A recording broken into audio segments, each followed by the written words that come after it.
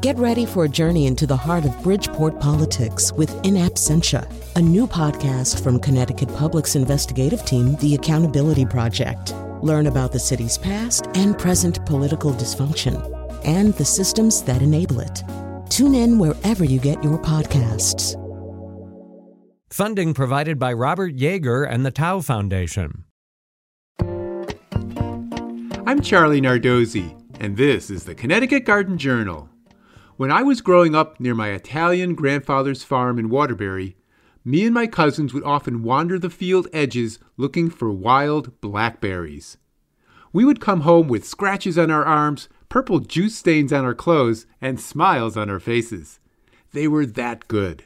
Now we don't have to work so hard to get delicious blackberries.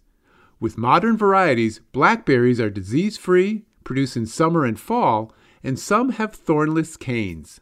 To make life easier, start with purchasing thornless varieties. Chester is a Zone 5 variety with good flavor. Triple Crown is a semi-erect variety hardy to Zone 6. Prime Arc Freedom combines summer and fall fruiting with thornless canes. For colder areas, try the summer fruiting thorny variety, Illini Hardy. Plant blackberries in fold-apart sun, 3 to 4 feet apart in rows spaced 2 feet apart. Soak the roots and plant in compost-amended soil. If you have clay soil, raise the beds by bringing in additional compost and topsoil. Mulch with wood chips to keep weeds away and preserve the soil moisture. Most blackberries will need support so the canes don't flop.